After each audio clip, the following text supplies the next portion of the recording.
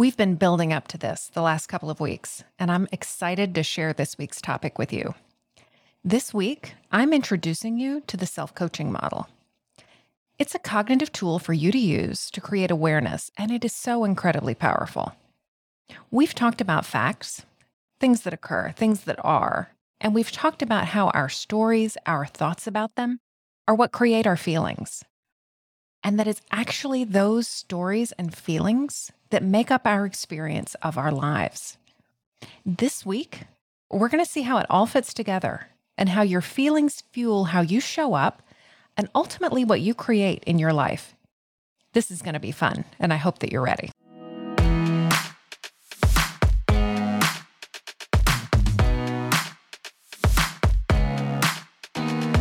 Welcome to Not Your Mama's Midlife Podcast with Stephanie Lee. On this show, we're going to talk about what it means to be a late Gen X or early millennial woman dipping her toes into midlife. I'm specifically talking to the woman who sees this stage of life as an opportunity to reflect on her life to date and to begin the second half with intentionality and purposefulness, whatever that may mean to her.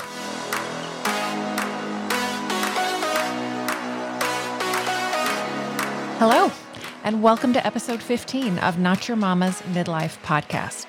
I'm your host, Stephanie. Thank you so much for the ratings and reviews, truly. This is the way that people find out about the podcast. It lets Apple Podcasts know that they're worth suggesting, and it gets the word out to other people who aren't in my orbit, but who might find something that we're talking about on this show useful for their own lives. So they thank you, and I thank you. I am loving hearing from so many of you that you're enjoying the show and the particular things that you find useful. Not only is it encouraging, which it really is, but it also helps me to know what type of content and topics are most useful for you. So it shapes future shows. My desire is to put content out there that meets your needs. So thank you for that feedback and keep it coming. Something that you may not be aware of is that I also send a weekly email newsletter with similar types of content and sometimes an additional nugget related to the podcast that sort of adds on a little bit more. This email comes out on Monday mornings, and it's a great way to start your week on a positive note. If you'd like to hear from me on Monday morning via email, go to the show notes page for this episode, or any episode for that matter, and enter your email to get that episode's worksheet. You'll receive the worksheet right away, and the next Monday, you'll receive the newsletter email with a link to the Google Drive with all of the worksheets for the previous and upcoming episodes. And also, people who are on my email list, those are going to be the people who find out first about upcoming special events like webinars or online classes or even free coaching that I'm offering. I would love to be in touch with you more often, so let's do this. Each week, I like to chit-chat a little bit with you and tell you what's going on with me, my journey, what I'm working on, insights that I'm having, or whatever, and I hope that it's useful to you. So right now, I'm coming off of 4 weeks in a row of business travel, and this week's a little bit different.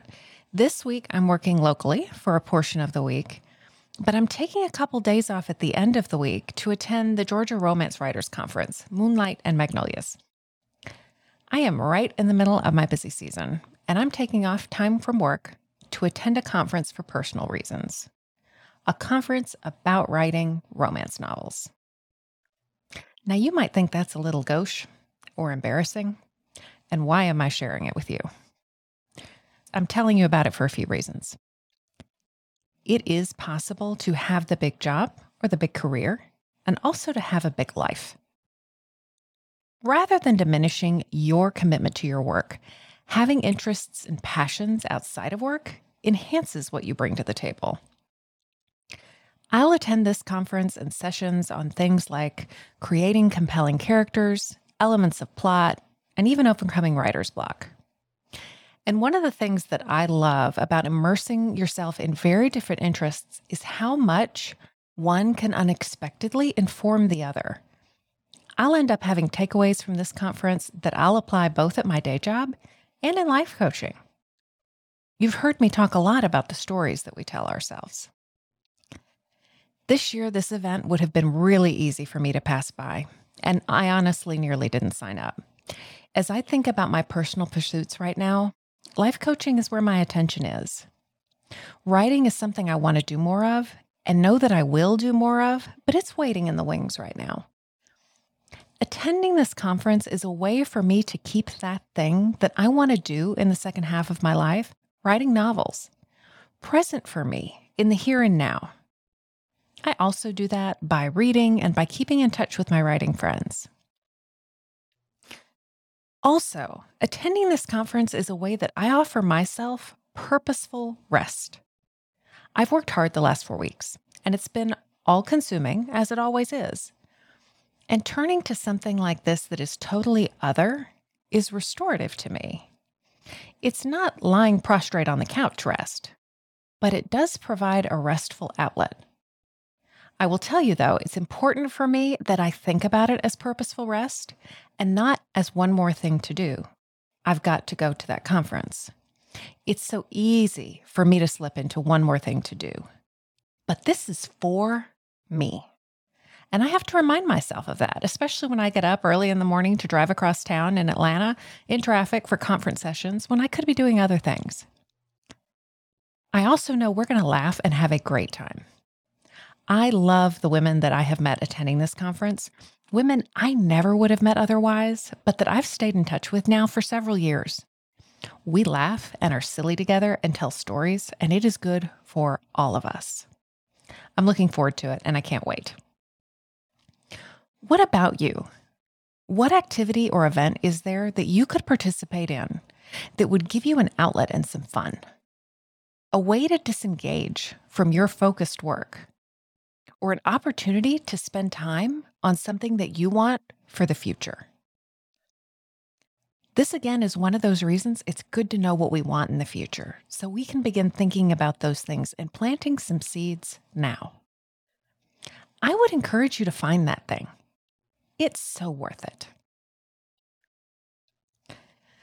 So I want to give you some context for where we've been and where we're going before we dive into our topic for today. We talked in episode 11 about knowing what you want for the second half of your life, how to think about it, some entry points, why you want to know, and also why you might find yourself resisting that work. One of the reasons you want to know what you want for the second half of your life is that you can't pursue a goal that you don't have. Without an address plugged into the GPS, you may arrive somewhere, and it may even be somewhere great. But you increase your chances of arriving where you want to arrive when you set a destination. You can't create the life you want if you don't know what that life is. We've spent these last couple of weeks in episodes 12 and 13 teasing out what I have called the bare facts of what happens in our lives. The facts, the events, the indisputable and uninterpreted occurrences. We're separating those out from the stories that we tell about those things. And seeing that it isn't these bare facts that create your life, but the thoughts and the stories that you tell yourself about your life that creates how you view it, how you see it, and very specifically, how you feel about your life. And how we think and feel creates our experience of our lives. Many of us slip into a little bit of unconsciousness and feel like we're just being blown around by the things happening in our lives. And our brains do this because they make habits out of even just our thoughts and things that are happening around us. And our brains have a propensity to ensure that what happens around us confirms our story, even if it doesn't serve us. And as we've talked about before, our brains also have a tendency towards negativity. So we've talked about how we create the experience of our lives, and today I want to put a bow on that and teach you the self-coaching model, which is a tool you can use to see how you have shown up and created your life as it is today. And it's a tool that you can use to think about how you might show up to create the life that you want in the future. So what I'm introducing you to today is called the self-coaching model, developed by Brooke Castillo, the founder of the Life Coach School. What she would say about this model is that it's not something that she created. It's simply a way of observing how the world works. And if you have been a student or a client of counseling or psychology, you may notice similarities to cognitive models in CBT. Those of you who have followed Martha Beck will recognize similarities there as well. I think a distinction of Brooke's approach is really that the self-coaching model forms the cornerstone of all of her coaching. This is the methodology in which I'm certified. And Brooke teaches coaches and others who want to use it routinely for their own insight and for life change. I use it daily to gain awareness of what's going on for me. There is always something to learn. And we're actually not starting from scratch.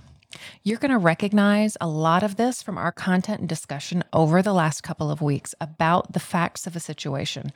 I've been talking about these bald facts of a situation a whole lot. I don't know if that's a thing, bald facts, but it makes sense to me. I hope it's illustrative for you. If it wasn't a thing, maybe it is now. But this tool is called the self-coaching model because it is a way for you to coach yourself, for you to think about what's going on in your own life and mind and create insights. And I'm offering you this tool for you to use and play around with and see how it could be useful in your own life. So the self-coaching model has 5 parts, and I'm going to explain each of these in turn, and then we're going to dive a bit deeper on each part. So 5 parts: circumstances, thoughts, feelings, actions, and results. And these circumstances are the bald facts. So circumstances are the explicit or strict, I would say, facts of a situation within which you find yourself, without any evaluation or interpretation or even summaries. These are things that are generally provable, not disputed, and not based on your own perspective. And we're trying to make them purposefully neutral. This is a tool that we're using, right? So these circumstances are going to be things such as the following. I received an email from my boss at 8:15 p.m. He said, "That dress brings out your eyes." There is $25K in my checking account on such and such date. My husband didn't say happy birthday on my birthday. So moving on to thoughts. Thoughts are what we've talked about as stories, even like flash fiction stories because of their brevity. They're just phrases in your brain. They're little bits, nuggets of story. So these are things like the following. He expects me to respond to email around the clock. He's talking about my eyes because he thinks my butt looks big. He thinks I'm beautiful. I'm secure. That's enough. That's not enough. I know he loves me. I'm not important to him. And then we go on to feelings. Feelings are just one word. Sad, glad, mad, bad. If that's all you've got to describe your feelings, that is totally fine. But if you like a little bit more nuance as you're thinking about describing how you feel, that could be things like betrayed, burned out, delighted, excited, bored, restless. Of note, feelings are not things like, I feel like it's not enough, or I feel like he doesn't love me. Those are actually thoughts, kind of masquerading a bit as feelings. And on to actions. The actions are going to be things you do, things you don't do, things we would see if we were following you around with a video camera, and things happening in your mind, like ruminating. And lastly, results. And results are going to be what happens for you as a result of your action. Because the self-coaching model is about you. It's about your experience. So we've spent the last couple of weeks with circumstances and thoughts and feelings and looking at them in the big picture, kind of in the macro. What are all the thoughts? What are the actual facts? Where did the thoughts come from? Do they belong to me? Do I actually believe them? What are all of the feelings? And what are the thoughts creating them?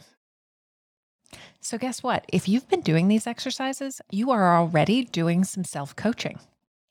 And all of these are great entry points and ways to coach yourself when you're working through something. I bet you've already had some insights and gained some awareness as a result. And these are tools that I use all the time. The model is a bit more narrow in that we're going to narrow our focus to one thought and one feeling in our models. So let's walk through a model, shall we? We'll start at the top and identify our circumstance, our C. I've just abbreviated parts of the model with the first letter. So C, T, F, A, R. So when we're talking about something that happens to us, you might say, for example, I was meeting my friend for dinner and she didn't show up. And that feels very factual. And it's probably not untrue, but it actually does include a little bit of judgment and evaluation. We don't really know exactly what happened. We just know she's not present at the moment. So if we're thinking about the facts of the situation, what those facts, those circumstances might be, my friend and I arranged to meet for dinner at 5 p.m.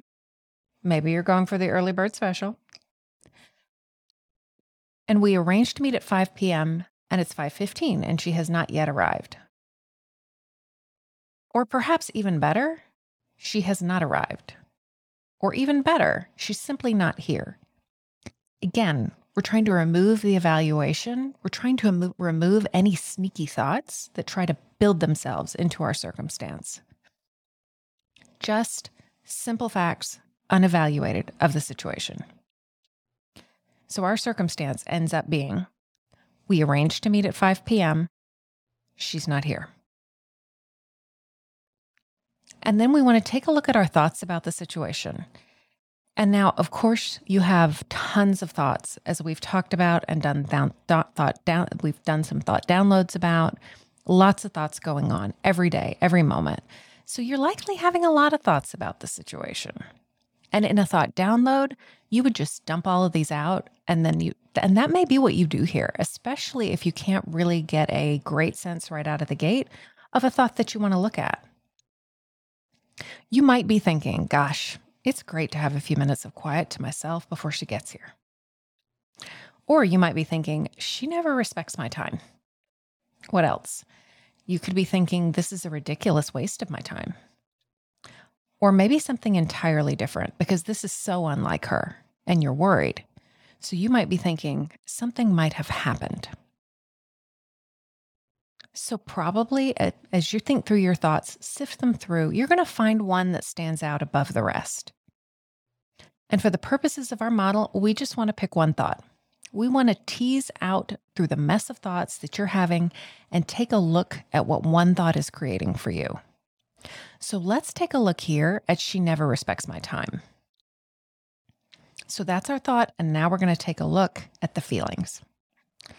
So if we think about our thoughts creating our feelings, and you all know I use feelings and emotions interchangeably for our purposes. What is a single one-word feeling that comes up for you when you think the thought, she doesn't respect my time? And I'm going to take a sidebar here and point out the language that I'm using. I'm not asking, how do you feel when you have a 5 p.m. reservation and it's 5:15 and she's not there? I'm asking you what you feel when you think the thought, she never respects my time. Because remember, it's not her absence that's creating the emotion. It's the thought that you're having about her absence. And how do we know this?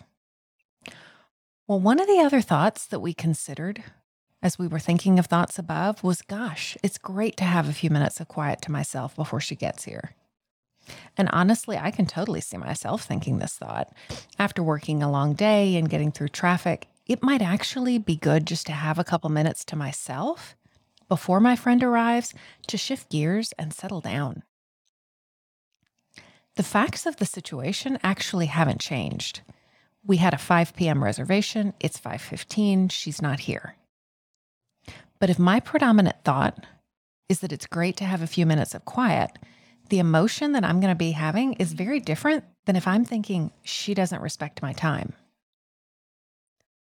So let's go back to looking at the feeling that comes up when you think she doesn't respect my time. For me, the feeling that would generate is a little bit of anger. She doesn't respect my time. Yeah, I'm going to feel a little bit angry. What about you? If you think this thought, what emotion would it call up for you? Resentment? Resignation? Something else? There's no right answer. And as we think about our feelings, I have two images for you to consider. One of our feelings being the gasoline that fuel our actions. And the other image is thinking of our feelings as the soil from which our actions emerge. So, what does that feeling of anger create? Our feelings fuel how we show up, if you remember. I'm having the thought, she never respects my time, and I'm feeling angry. So, what do I do from a place of anger? I'm probably texting my husband and saying, she's done it again. It's like she doesn't respect my time at all. And maybe if I'm feeling super petty, I might get on Facebook and do a little vague booking about it, maybe alluding to waiting at the restaurant or something.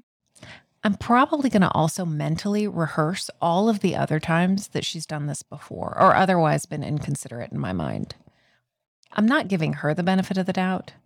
I'm not really thinking about her as an adult who might have had something come up, who might have actually had a good reason for being late. So another question to ask is, what would I be doing if I wasn't angry? Because remember, I'm not angry because she's not there. I'm angry because I'm thinking she doesn't respect my time. So if she was just not there and I wasn't angry, I might actually be enjoying the peace and quiet. I might be looking forward to our conversation and thinking about things I want to remember to tell her and the time we're going to spend together. I might be on Facebook, Instagram, email. And as I said, I could be using that time just to come down from the busyness of the day and all the rushing around that we do. I'm not doing any of that though, because I've gotten myself riled up into a place of anger. So that's our action line. And the last line is our results. It's the what does this create for me line. Our results are always about us. My result is that I've wasted or disrespected my own time. I had a few minutes of downtime that I didn't plan on, and I chose to spend it angry, which didn't serve me at the end of a busy day. Another possible result is I didn't actually respect her by considering her responsibilities and her choices that she needs to make and why she might have needed to be late. And think about how this might play out over the course of our dinner together. Instead of being relaxed and open and connecting with my friend, social connection that I probably need and want, I might be pretty terse. I might be a little pissed off, frustrated, and it might take me longer to relax when she actually does show up. So think about how we would usually describe a situation like this. How would we talk about it? She showed up late, so I was pissed, and my evening was ruined. It had to happen that way. It couldn't have happened any other way. Her showing up late caused me to be pissed off. We think that the circumstances cause us to show up in a particular way that creates the results that we experience. This is how we live in the world, folks. We do this all day long. What the model illuminates for us is the role of our own thoughts and feelings. The fact that she didn't show up, the fact that she's not there at 5:15 after we made a 5 o'clock reservation to have dinner together, that isn't making me angry. The thought that's making me angry is my evaluation, my interpretation, my thought that this means she doesn't respect my time. And so what can I do with this information when I've done a model on this and I've sort of figured it out? I do think when people are initially presented with this or they hear it from somebody, they think something like, well, okay, so I'm just not supposed to think this is disrespectful. I mean, clearly it's disrespectful, but I can tell myself it's not. And I would say it's really not about that at all. It's not about deciding that it's not disrespectful and that you just shouldn't think that and everything will be fine and you'll feel better, just gumdrops and sunshine. The point for me is for me to see that it isn't this thing outside of myself, her showing up late, that's creating an emotion within me.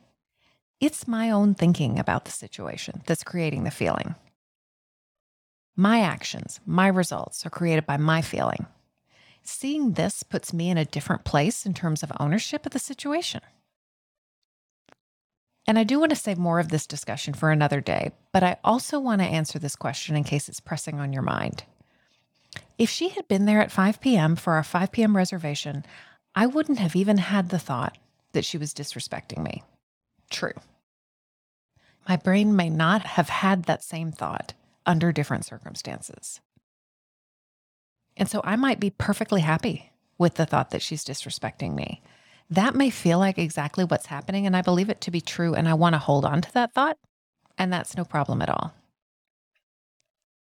But if you have been trying to control people for any length of time, you've learned how ineffective that is.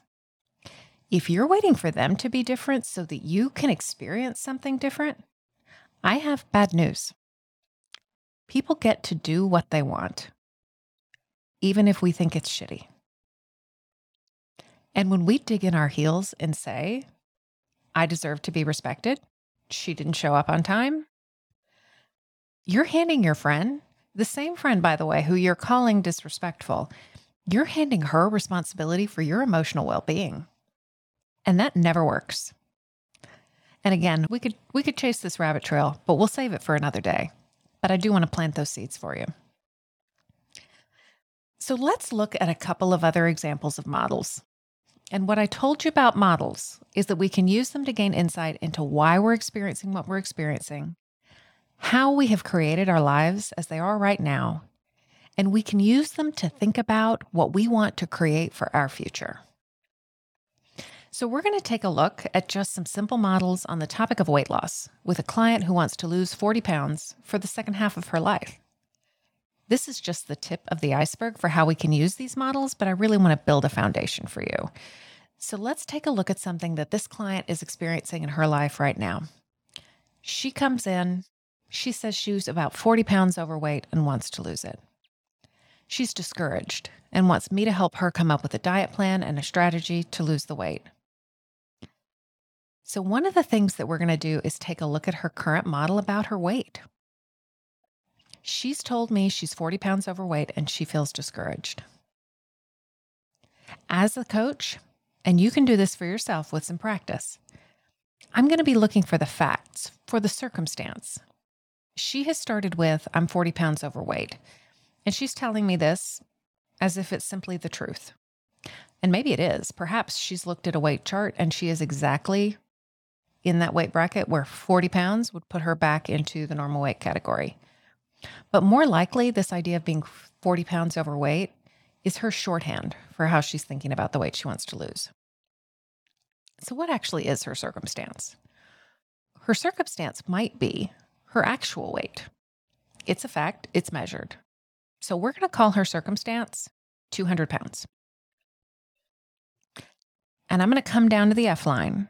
She has told me that she's discouraged. So I would ask, why do you feel discouraged? I can't get my weight under control. So she looks at the scale and it says 200 pounds. And she thinks, I can't get my weight under control. And she feels discouraged. When you feel discouraged and you're thinking you can't get your weight under control, what do? I think that it's hopeless. I look at my friends who are thinner and I'm jealous of them. I think about how it's impossible to lose weight and that if you want to be thin, you need to eat ice cubes instead of snacks. I just eat what I want because I figure it doesn't matter anyway. And I would ask her, what doesn't she do? I don't come up with a plan to lose weight. I'm not motivated. I don't start the new diet. In fact, I really believe none of them are going to work. I don't feel like exercising. And if I had a camera following you around, what would I see you doing? Going about my daily life, continuing to be discouraged and thinking there's really nothing I can do about my weight. I'm waiting for motivation to strike. I'm judging myself. I'm wondering if I just need to actually accept being overweight. I'm ashamed. Nothing's changing. And what result does this create for her? She's doubling down on discouragement. She's not coming up with a plan. She's not taking control of her weight. She's not losing any weight. And in fact, she might gain some more. So here's an observation that I want to make for you about this model. We think if we tell ourselves things like, I can't get this under control, I've got to get this under control, that we're going to shame ourselves into action. I need to make myself feel really bad, and then I'll take action. But what you can see from this is that it doesn't actually work that way. The down on yourself self-talk, it just keeps you stuck. It keeps you where you are. Another option, and I point this out because we all do it. I've done it. I may be doing it right now, in fact. Not only is she not moving forward with losing weight, which is what she wants for the second half of her life, she's in a pattern that makes her feel like crap. About that mistakenly thinking that it will at some point flip over and turn into motivation. If she feels bad enough, eventually she'll wake up one day motivated. So if you are this client and you are using the self-coaching model, you can really see how what you are thinking, the story about your weight, is impacting your inability to lose weight. How your thoughts and your story are creating what you're experiencing right now. So let's look at it another way. Let's start with the results in the model. So what are the results that the client, she the client, or you the client, however you'd like to think about it, would like to create? And we're going to go all the way down here to the result line because you can really start with the model in any line. She wants 40 pounds lost. Well, what actions would it take to create this result? She says, I need to stop snacking, stop saying screw it and eating just what I want to because I want to, stop eating to make myself feel better after a long day at work. I'd need to actually prioritize my long-term goal of weight loss over the gratification of the moment of eating something just because I want to. I'd need to be able to want something in the moment and choose not to eat it. And this isn't an exhaustive list of actions that she'd need to take in order to lose weight, but it is an example of how she's tapping into her own wisdom about where the particular areas are that she needs to make some changes. So what would she need to feel in order to do these things? And this is where you want to play around with it because this is really going to vary by individual. If our feelings fuel our actions, what feeling would allow a person to stop eating to feel better? Which is what we're hearing from her, right? So the feeling that I'm going to go with for this exercise is empowered or even resilient. So what thought would create that feeling of empowerment? I'm going to suggest a thought the feeling could come from is, I don't have to eat to feel better. Or, I'm capable of wanting something and not eating it. Or even, I can make myself feel better without food. So these would be some intentional thoughts to try on and to see what resonates. We're going to pick one here for the purposes of the illustration, but if you're trying to do this, I would suggest testing what resonates and see how it feels to you. Pick a thought that feels good. If it feels ick, if it feels unbelievable, if you have this kind of gut yuck response, it's not a good thought for you. You can't just talk yourself into believing something that you don't believe by repeating it. And a thought that you don't believe isn't helpful. It really has the effect of getting you to dig in even further. So going back to the model, what would her circumstances be here? It might just be her weight. So again, 200 pounds. Or we could use the goal itself. I have set a goal of losing 40 pounds. Hopefully this gives you an idea of how you could use this tool to set a goal and reverse engineer your thoughts and your feelings to set you up in a way that you can show up to achieve your goal. We're just getting our toes wet here. At some point in the future, we'll talk about goal setting some more and we'll do some more work with this. But I just really now want to give you an idea of something that you could play around with. So today I've given you a taste of the self-coaching model, something you can use yourself to gain insight into how you're showing up in your current situation. We looked at a couple of examples about how you can use it to see how you create the specific results in your life. And we've also played around with using it to reverse engineer what you might want in the future. It's a little complicated. It's a lot counterintuitive, but I wanted you to have a glimpse of the lens that I use to think about how you might create what you want for the second half of your life.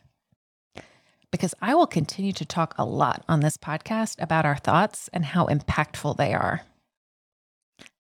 So if you're finding yourself looking at this or hearing this and feeling skeptical, feeling like you would for sure be angry about your friend not showing up on time for dinner, because that's what happened.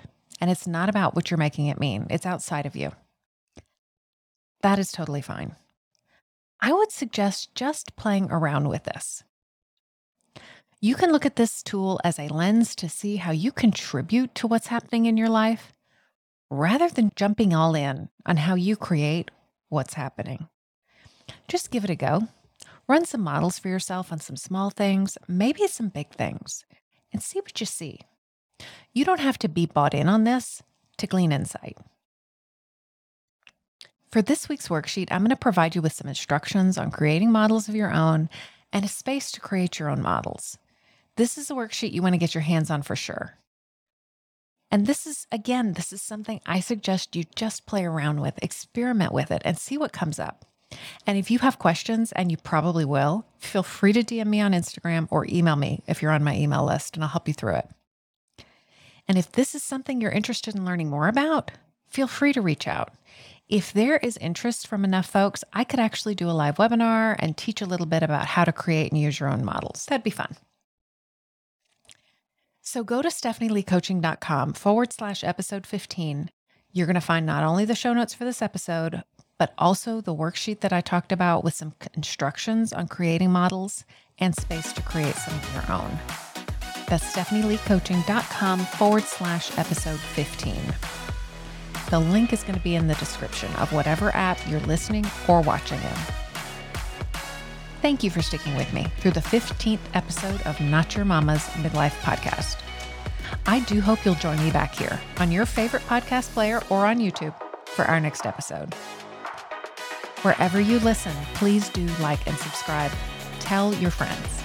If you're enjoying it, leave us a rating on Apple Podcasts. It really helps others find the show. Have a great week, and I can't wait to chat with you again soon. Bye.